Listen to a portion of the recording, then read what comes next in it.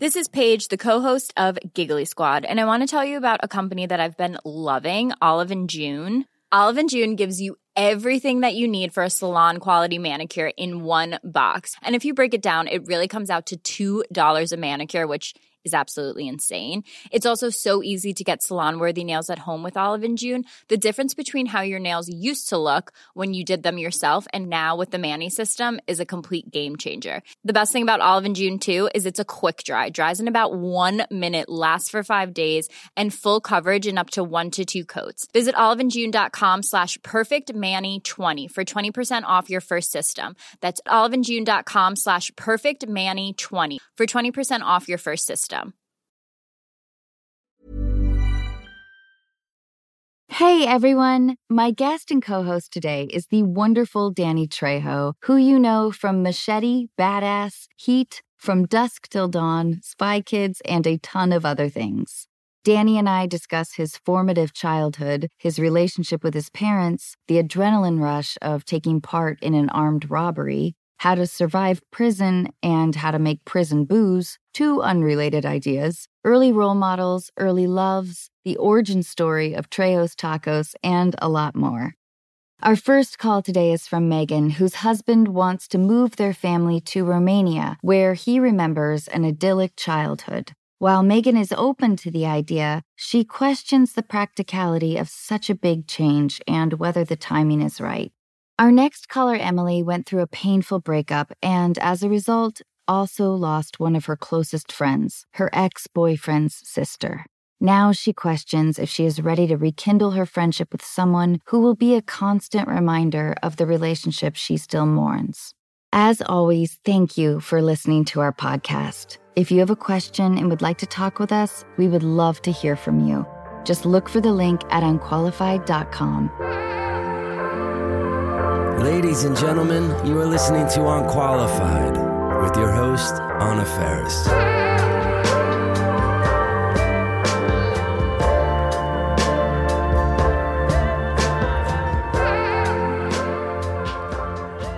Danny! Hi! Hey! How are you? I'm blessed. Thank you so much. I hope you are too. I am so blessed. Thank you. And I think it's been years since I've seen you. Do you remember working on Smiley Face together? Smiley Face? That was years ago. Years ago. Do you remember? We were in like the warehouse factory. Yeah. Oh my God. That was an amazing experience. Danny, would you tell us a bit about your early childhood?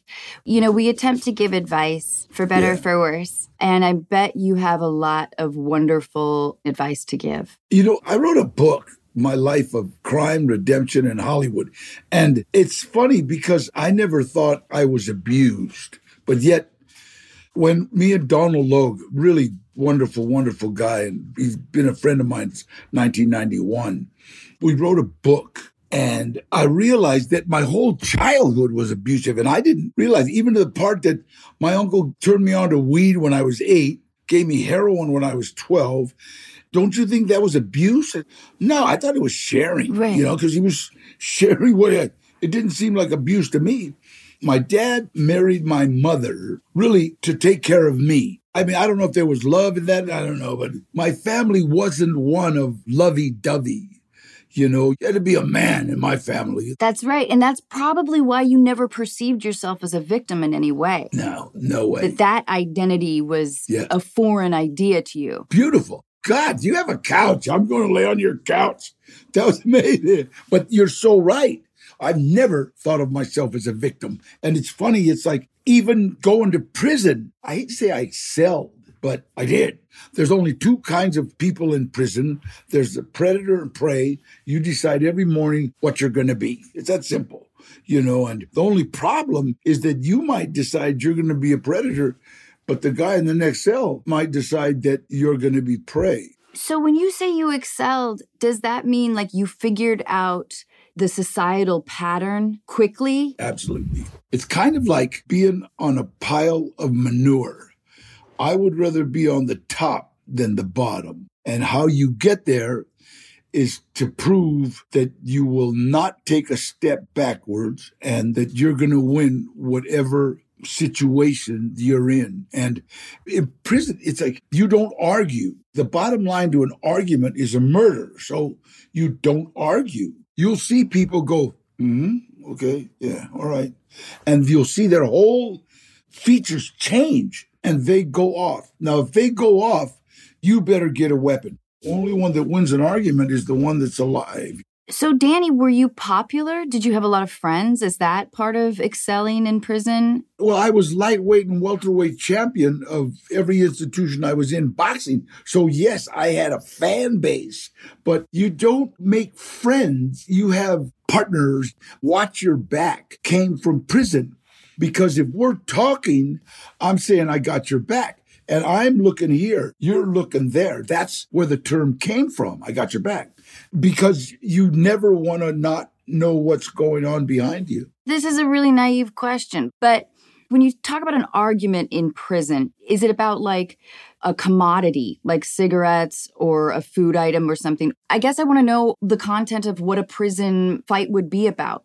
People that are doing time only have minimal contact with the outside world, maybe a wife, a daughter, and that's it. Because you're doing time. You don't want time to do you. The people that time is doing have all these letters and, oh my God, what happened? And oh, really? And it's like, you have to do time to your liking. If you've got a whole lot of outside stuff going on, then the time is doing you because that's what you're thinking about. What you think about in prison is how you're going to get drugs, where you're going to get drugs, what are you going to do, how are you going to make this money, how are you going to rob this guy. Really, you have to have some hustle that keeps you going all the time. You know, me, guy named Tyrone Rye. Tyrone Rye was a Mexican kid that grew up in a Mexican neighborhood, but his mom was obsessed with Tyrone Power. So she named her son Tyrone. Now, Tyrone is an African-American name, and you had to be real careful how you said Tyrone. If you said it too black, he said, what are you talking about? What do you mean? I called him Ty because I didn't want to mess with him. You know, a lot of kids started going into prison in the 60s because of acid, marijuana. They all started coming to prison. So a lot of them, prison is easy if you grew up in the system. If you were in juvenile hall, camp, youth authority, and then prison, you already know people. If you went to prison when you were 18, 19 years old without any pre-college education, you were in trouble. Inside, it was protection. Out here, it'd be extortion. But either way, it would work for the individual. And there was a lot of rules to the protection because people would think because I have protection, then I can do it. No, you have to walk a line. Yeah. Because that'll get you killed. It feels much more mafia-esque. Like the term protection isn't fully accurate. The term protection means that you have to mind us instead of being victim to them. Like I said, you're going to be predator or prey. Some of the prey decided, wait a minute, I need protection. I'm fascinated by prison ingenuity, the idea of when humans are really forced to spend a lot of time figuring out a creative idea, like making grilled cheese with iron or toilet wine or whatever. Yeah. Can you tell us about prison innovation? I will tell you, there's a lot of people that don't know Pruno is the prison booze. And if you drank Pruno any time in your life, you're an alcoholic. Okay, now that's all there is to it. You're not supposed to tell anybody they're an alcoholic. But I know if you were willing to drink Pruno, you're a damn alcoholic. Go to AA. How do you make it? You know, you make it with a little bit of yeast, apples, oranges, anything. Apples are the best because it's like Applejack. And it's not bad tasting. Well, comparatively. Yeah, you know, it'll do the job. And you just let it ferment. And it's like, you know, you make up 5-6 gallons at a time. And then when you bring it down, everybody drinks, you know, because you got to get rid of it. But that's what happened to me. Cinco de Mayo, 1968. We drank too much. We used too many drugs and ended up in the hole. Oh, really? You guys were like overtly wasted. Well, all the Mexicans think Cinco de Mayo means 5th of May. But if you're a real down-heart warrior Mexican, it means get bail money because you're going to need it. Right. You're going to jail. All right. Danny, will you tell us about your mother? My mom was an indentured servant. I mean, she did everything she was supposed to. I think she hated it, and I wouldn't say she hated me, but she had to tolerate me. I wasn't her kid. I wasn't her son. And I think she realized that my dad married her to take care of me. And I think she resented that fact, And my dad, bless his heart, he was the epitome of the man searching for the American dream, a Cadillac, a camper, and a house. And I think the biggest problem that I had was time. I think parents, more than anything, have to give their kids time. And I'm not crying. They just need time. And if they don't find it at home, I had an uncle, my Uncle Gilbert, who didn't work hard. I didn't know he was smoking weed, but he was always happy. He always had a roll of money. He was always clean. Everybody else had sweat rings from work. And they didn't have time. He always had time. I could call him up if I cut school in the middle of the day. Gilbert, what are you doing? I don't know. Let's go fishing. Okay, we had time. And so that's who I gravitated to. And who I gravitated to was a dope fiend and an armed robber. And I wanted to be just like him. Mm-hmm. I wanted to wear the Florsheim shoes and the pressed pants and the pressed T-shirt and have a wad of money like that all the time, So then was he ultimately the largest influence in your life? Absolutely. And if you saw him, you'd see why. Massive. He was like this guy. If he walked into a room, you knew he walked in. And you were like a kid who was like proud of your cool, big uncle. God, man, unreal. It's like I can remember being 13 years old and cruising the junior high school that I was in with my cousin Sal and my Uncle Gilbert. And we were in a 49 Ford convertible. And I had a quart of Brew 102. That was a beer of the time, but it was a great beer if you could stand the lumps in it. It was like the cheapest beer you could buy.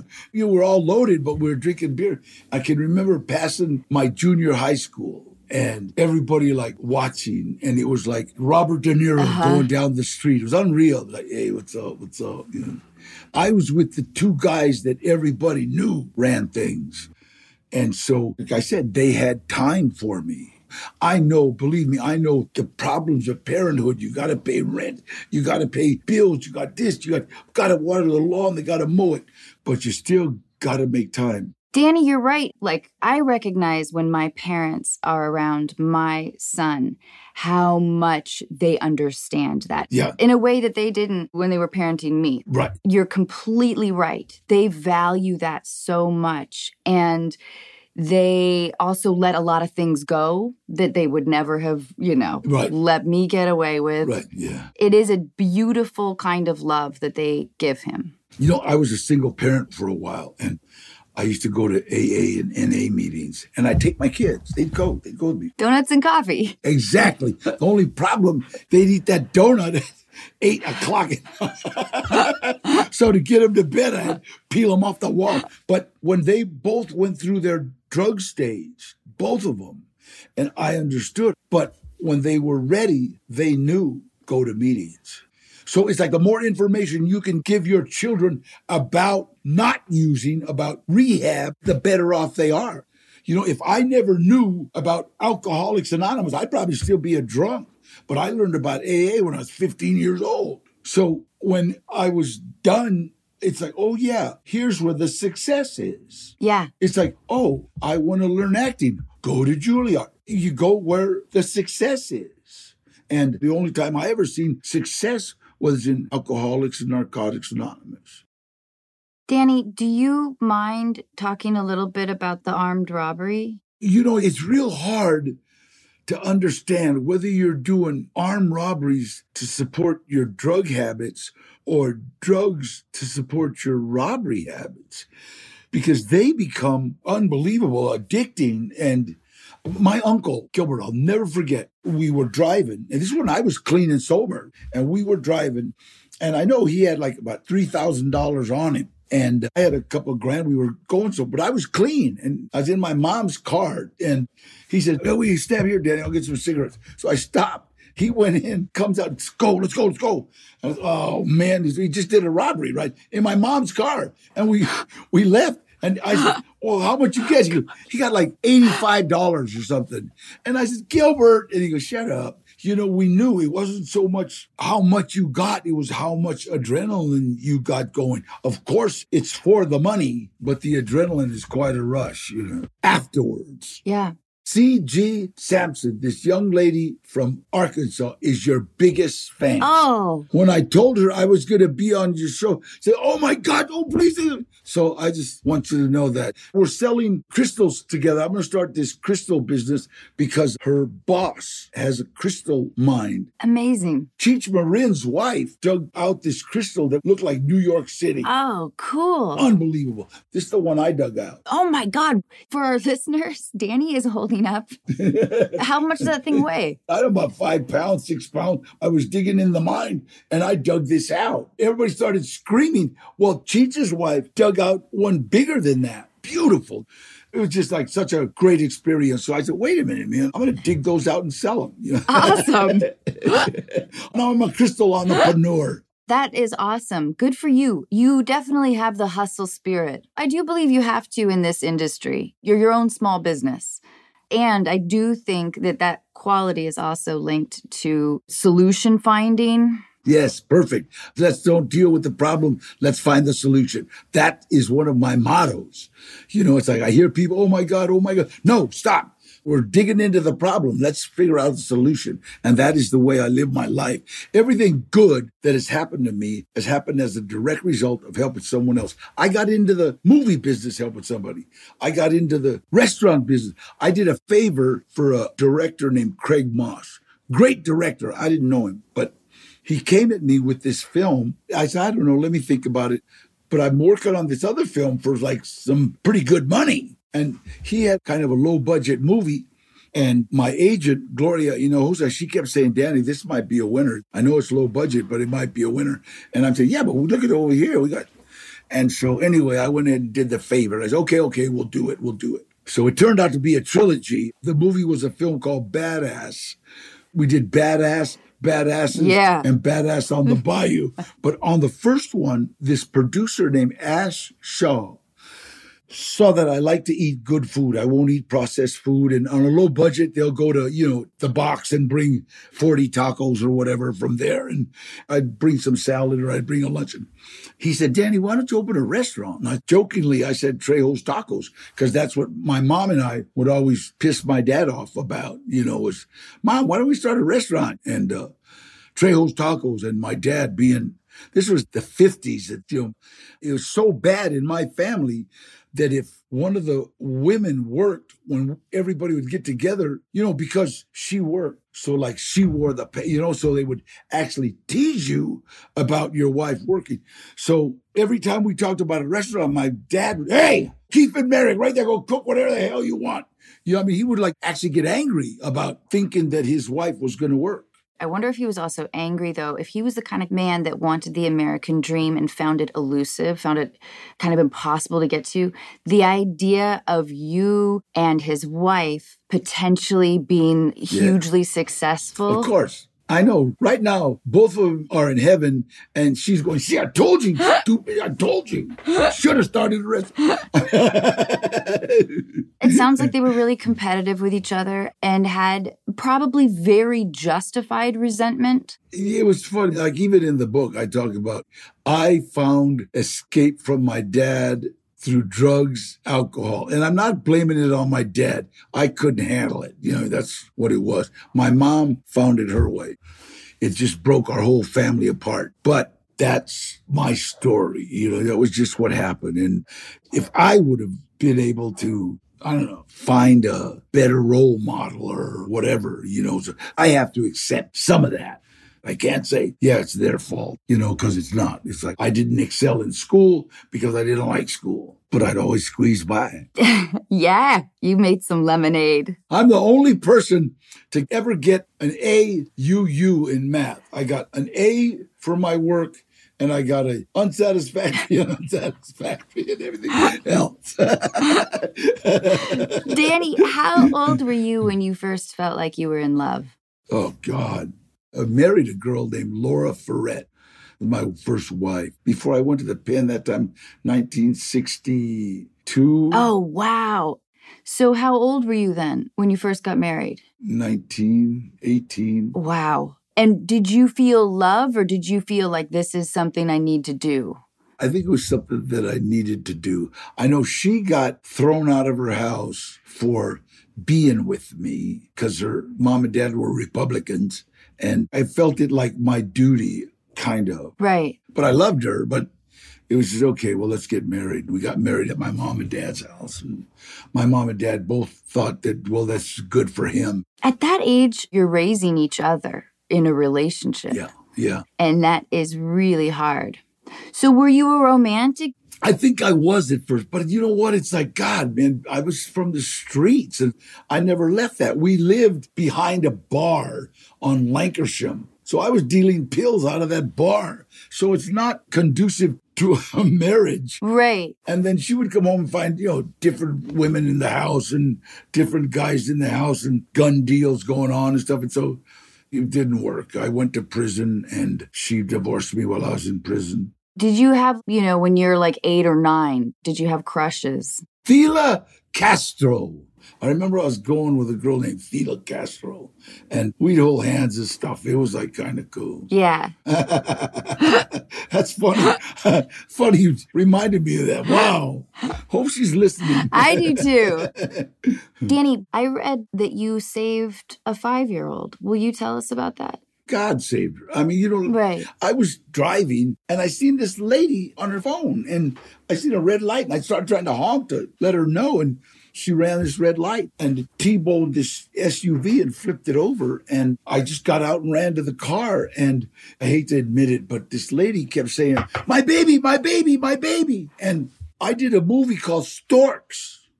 And those were my lines in Storks. My baby, my baby, my baby. I was yelling. So for a split second, forgive my ego, but for a split second, I think this lady's saying my lines from Stork. And then I know it's stupid. I know it's not about you. And I look in the back seat and I see this kid, his seat broke loose. And he's tiptoeing, and he's like, Nana. He's crying. So I couldn't open the back door because the top was crushed. So a big Mexican kid comes over and says, come on, Machete, we can do it. And we ripped open the door, and the fireman needed the jaws of life. But we tore open this door, and I went to get him, and I seen that he was special needs. And he's looking at me afraid, and I couldn't reach the seatbelt. So this little hand from the little girl that was on the other side of the car said, I got it, Danny, I got it, and reached over and unbuckled the seatbelt. Then I told him, use your superpowers, grab my neck. And he grabbed me because autistic kids, you can't grab. That's one of the reasons why I think police officers should have special training, because they come up to somebody autistic and they're trained, I'm trained to take control. But it's not a control issue. It's okay, be careful, watch out, hold on, come on.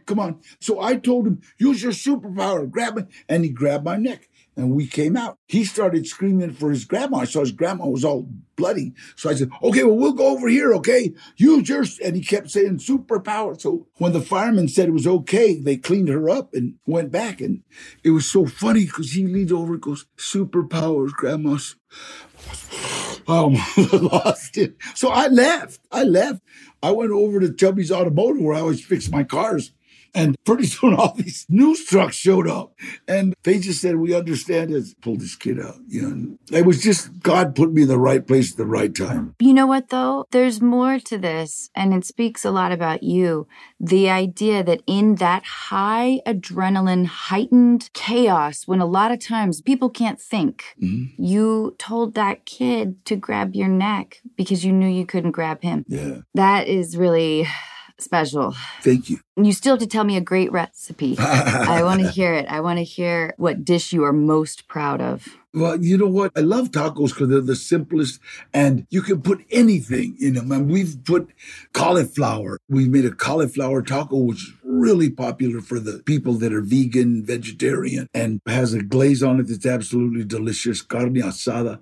And if you don't like taco, we got bowls in our restaurant that feature whatever it is in a taco. For me, I love the Baja fish taco. I love fish tacos. Oh. I love seafood. What do you put on top of it? Everything.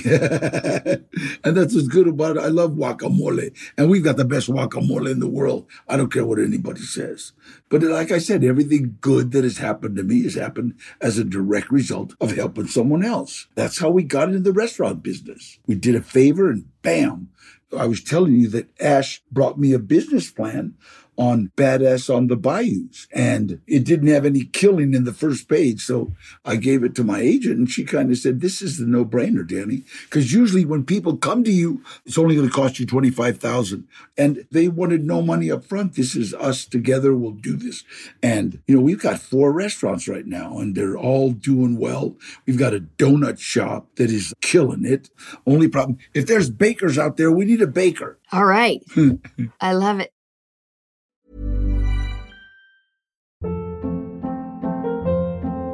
Hold up. What was that? Boring. No flavor. That was as bad as those leftovers you ate all week. Keke Palmer here. And it's time to say hello to something fresh and guilt-free. HelloFresh. Jazz up dinner with pecan-crusted chicken or garlic butter shrimp scampi. Now that's music to my mouth. HelloFresh. Let's get this dinner party started. Discover all the delicious possibilities at HelloFresh.com.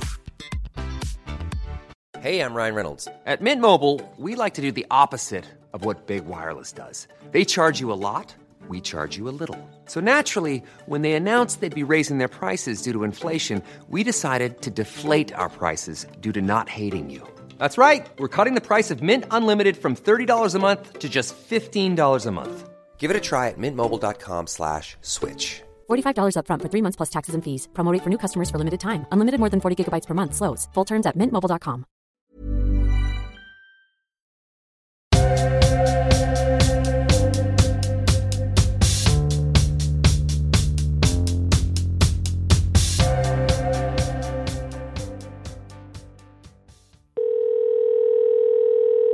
Hi. Hi, Megan. Hi, nice to meet you both. So great to meet you as well. Will you let us know what's going on? Yeah, so my boyfriend has kind of a big idea for us that he's kind of set on.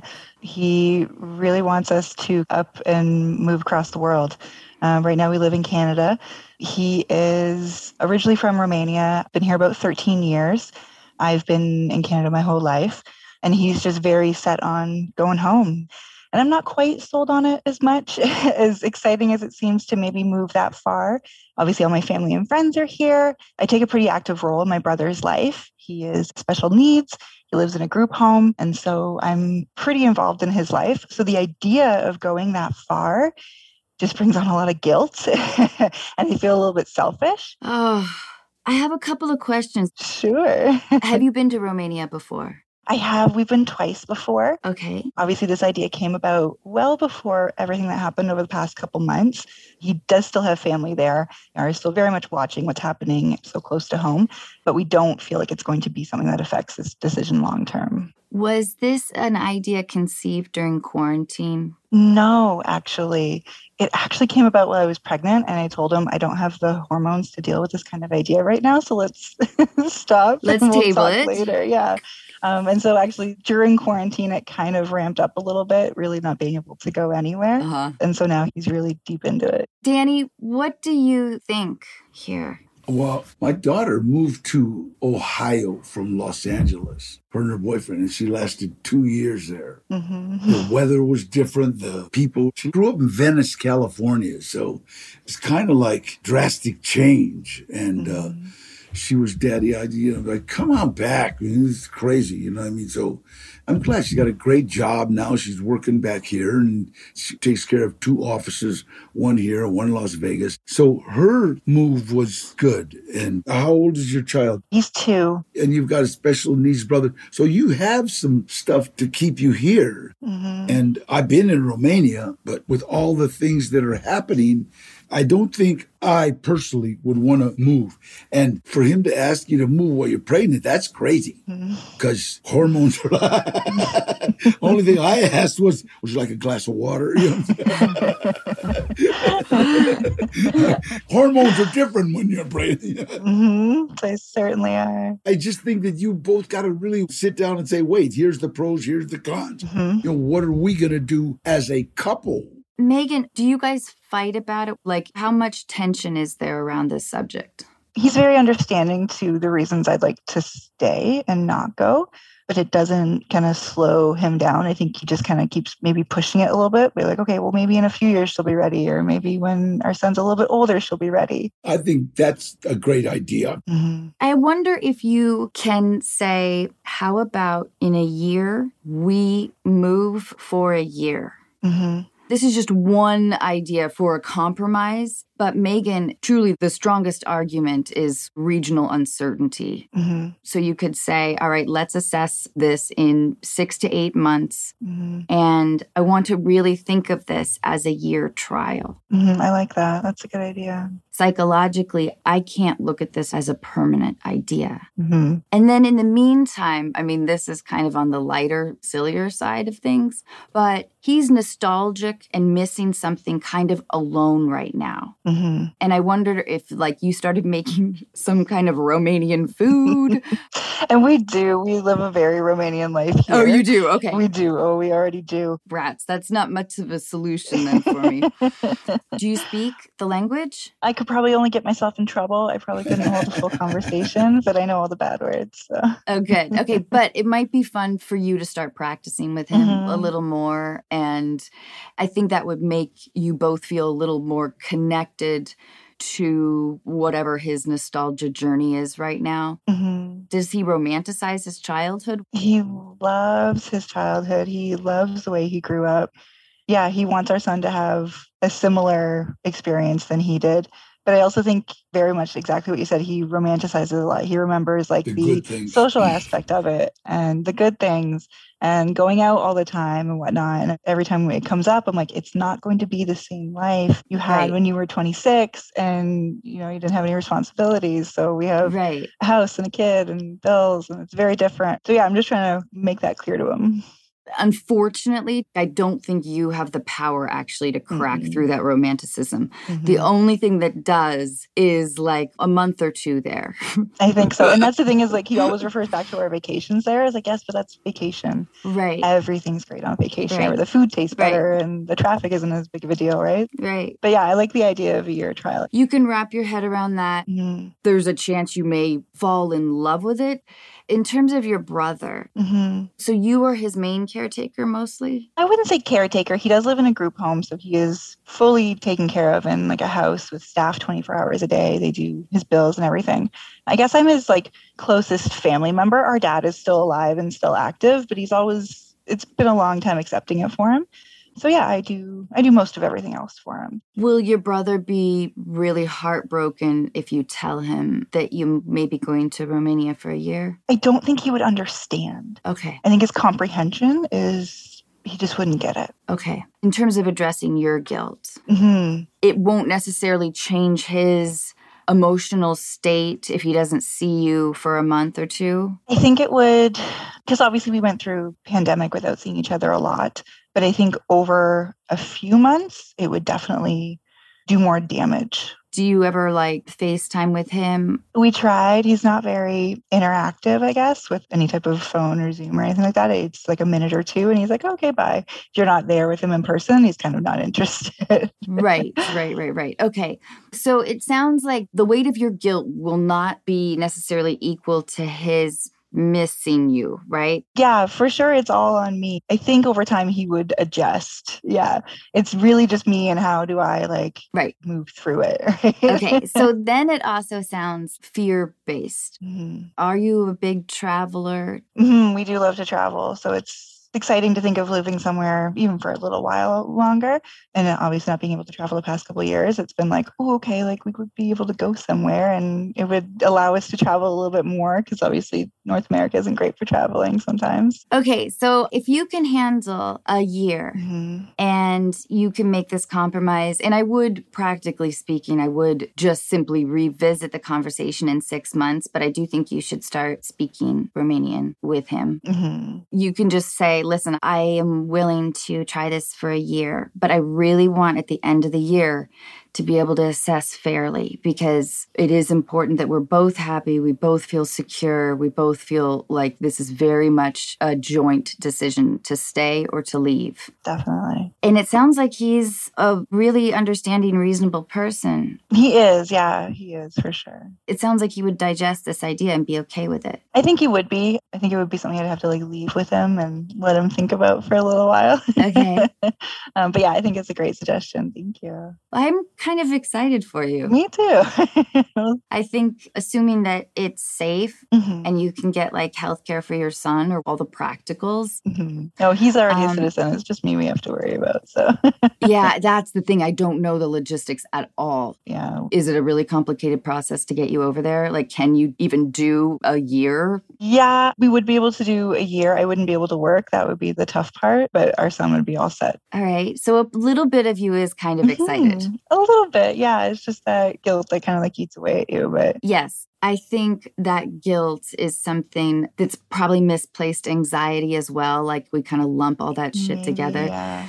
And I think that if you made a decision to kind of be a little proactive, to get some guidebooks, it may change your mind frame. Yeah. And you might really get a kick out of it. I hope so too. But yeah, I think it's a great suggestion to start. It's a great starting point. So thank you. Oh, I'm excited for you. And I love it that you have a beautiful family. Thank you so much. Well, thank you so much. I appreciate both of you and your time. Thanks, Megan. Have a wonderful day. Bye. You too. Bye.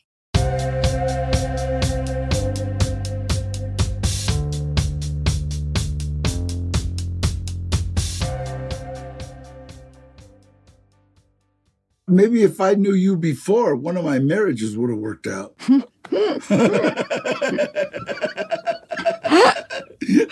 Thanks, Danny. That was awesome. Thanks. I was sitting here when you were doing, well, that's what I do. Well, that's what I did. Yeah, it's easy to say all this stuff. It's harder to do any self-examination. That was good. Thanks, Danny. I think that Megan should give Romania a chance, assuming that it's safe. Well, I think you had a good idea for a year. Yeah, that's great. Because then you're not committing to say, let's move. Totally. That was compromise. That was good. Ever catch yourself eating the same flavorless dinner 3 days in a row? Dreaming of something better? Well, HelloFresh is your guilt-free dream come true, baby. It's me, Keke Palmer. Let's wake up those taste buds with hot, juicy pecan-crusted chicken or garlic butter shrimp scampi. Hello Fresh. Stop dreaming of all the delicious possibilities and dig in at HelloFresh.com. Let's get this dinner party started.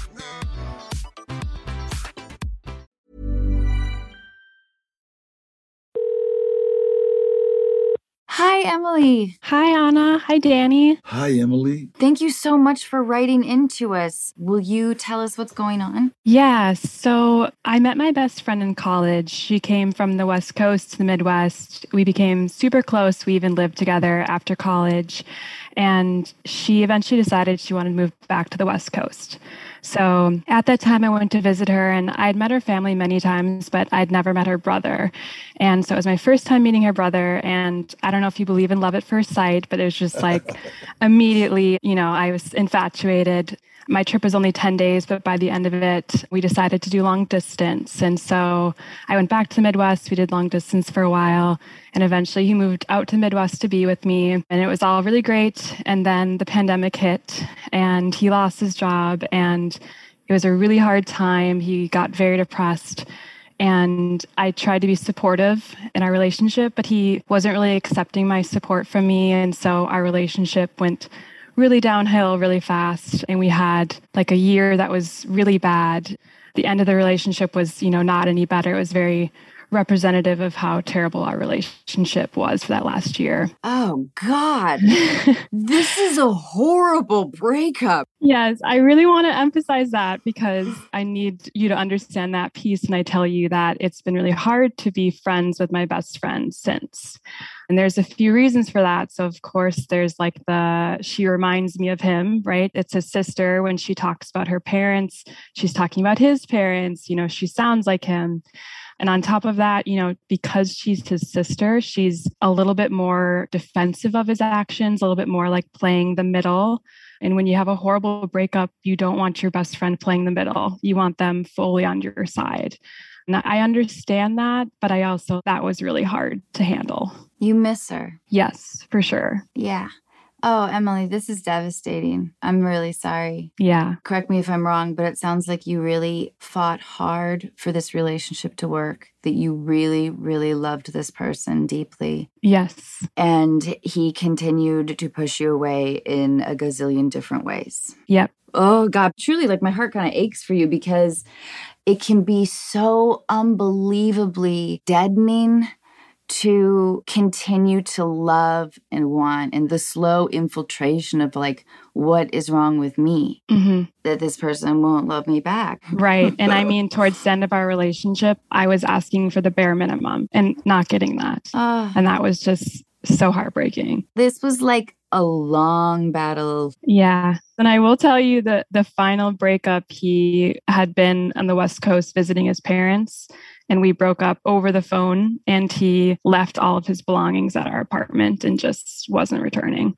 So it was a rough breakup. This is a really understandable situation, Emily. Mm-hmm. Your awesome best friend meeting her brother, the male version of her, it felt like a perfect fit. Mm-hmm. Your families all get along. Right. Everything's awesome. Mm-hmm. I do want you to know that part of the reason I think you fell in love with him was because you loved her. Mm-hmm. So it's important, I think, to recognize that root because I think it is of comfort to you. Mm-hmm. I wonder if, like, when you've talked about this with her, how deep has it gone? When the breakup first happened, I essentially told her that I needed space and like I couldn't talk to her as much as I used to because I needed to kind of get over the breakup before I could really have a relationship with her. And she was super understanding of that. I think I just kind of thought that time would heal this, but like we're a year out from my breakup and I don't feel that much differently about that friendship. Like I feel a lot better about my breakup, but I thought that piece about having a hard time being friends with her would go away, and that hasn't gone away. How would you feel if I told you that like right after we talk, I want you to call her and tell her that you love her and you miss her and you need her in your life. There's no going back necessarily, but you can tell her how hard it was. Just like you told us, you didn't make any specific accusations about his behavior. Mm-hmm. Would that be relieving to you to pour your heart out a little bit? Or are you kind of like, you know, she hurt me too? I think there's two pieces to it. I think there's that piece of like, she hurt me too. And I think there's like a part of me that is afraid to be vulnerable about how I'm doing related to that breakup because I don't want what I tell her to like get back to him. Like I don't want him to find out I'm struggling still with that breakup so much that I can't be friends with her. You may need a couple more months. Yeah. Because you're going to have to really weigh how much you miss her. There is also a world where you maybe have outgrown her. Mm. Danny, what do you think? I understand. And, time heals everything. And, in God's time, not mine. Mm-hmm. You've got to weigh how this goes. If that's your best friend, it's your best friend. And it was funny because Laura, my first wife, was married to Frank, my best friend. And me and Laura split up. And me and Sherry and Frank stayed friends till they split up. And then me and Frank are still friends. So it's like we just keep moving on. You've got a life that you have got to take care of.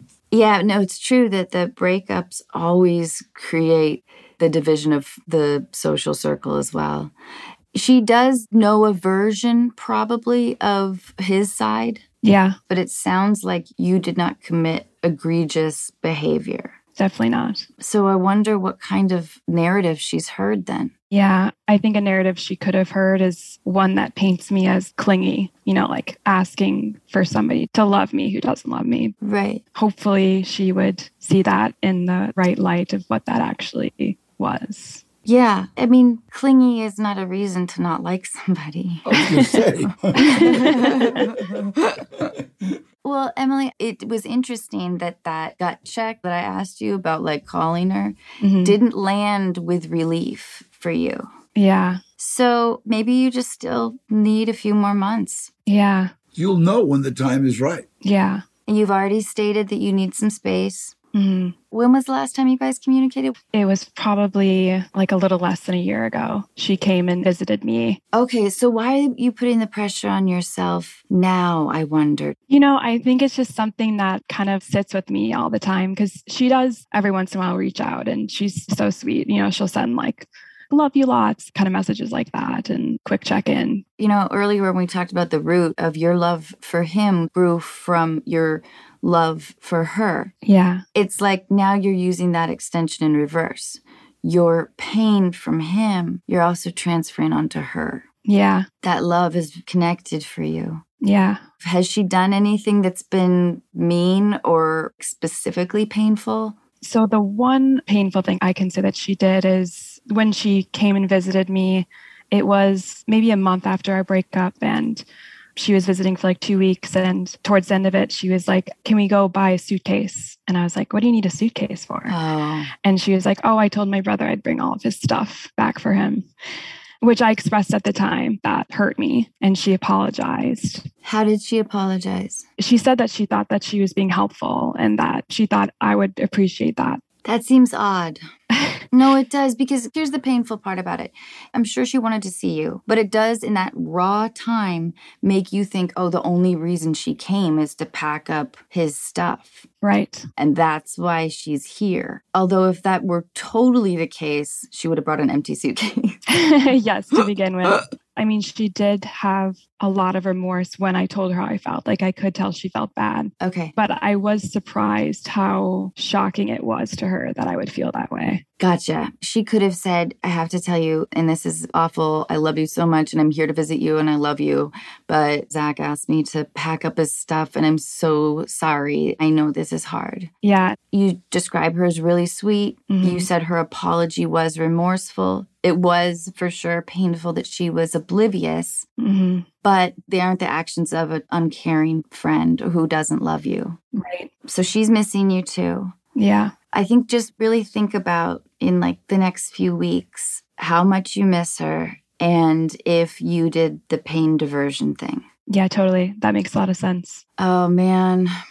You are a lovely, thoughtful, kind person. Thank you. I had to write in because every friend I've talked to has just responded with, that's the worst situation ever. I have no idea what I would do.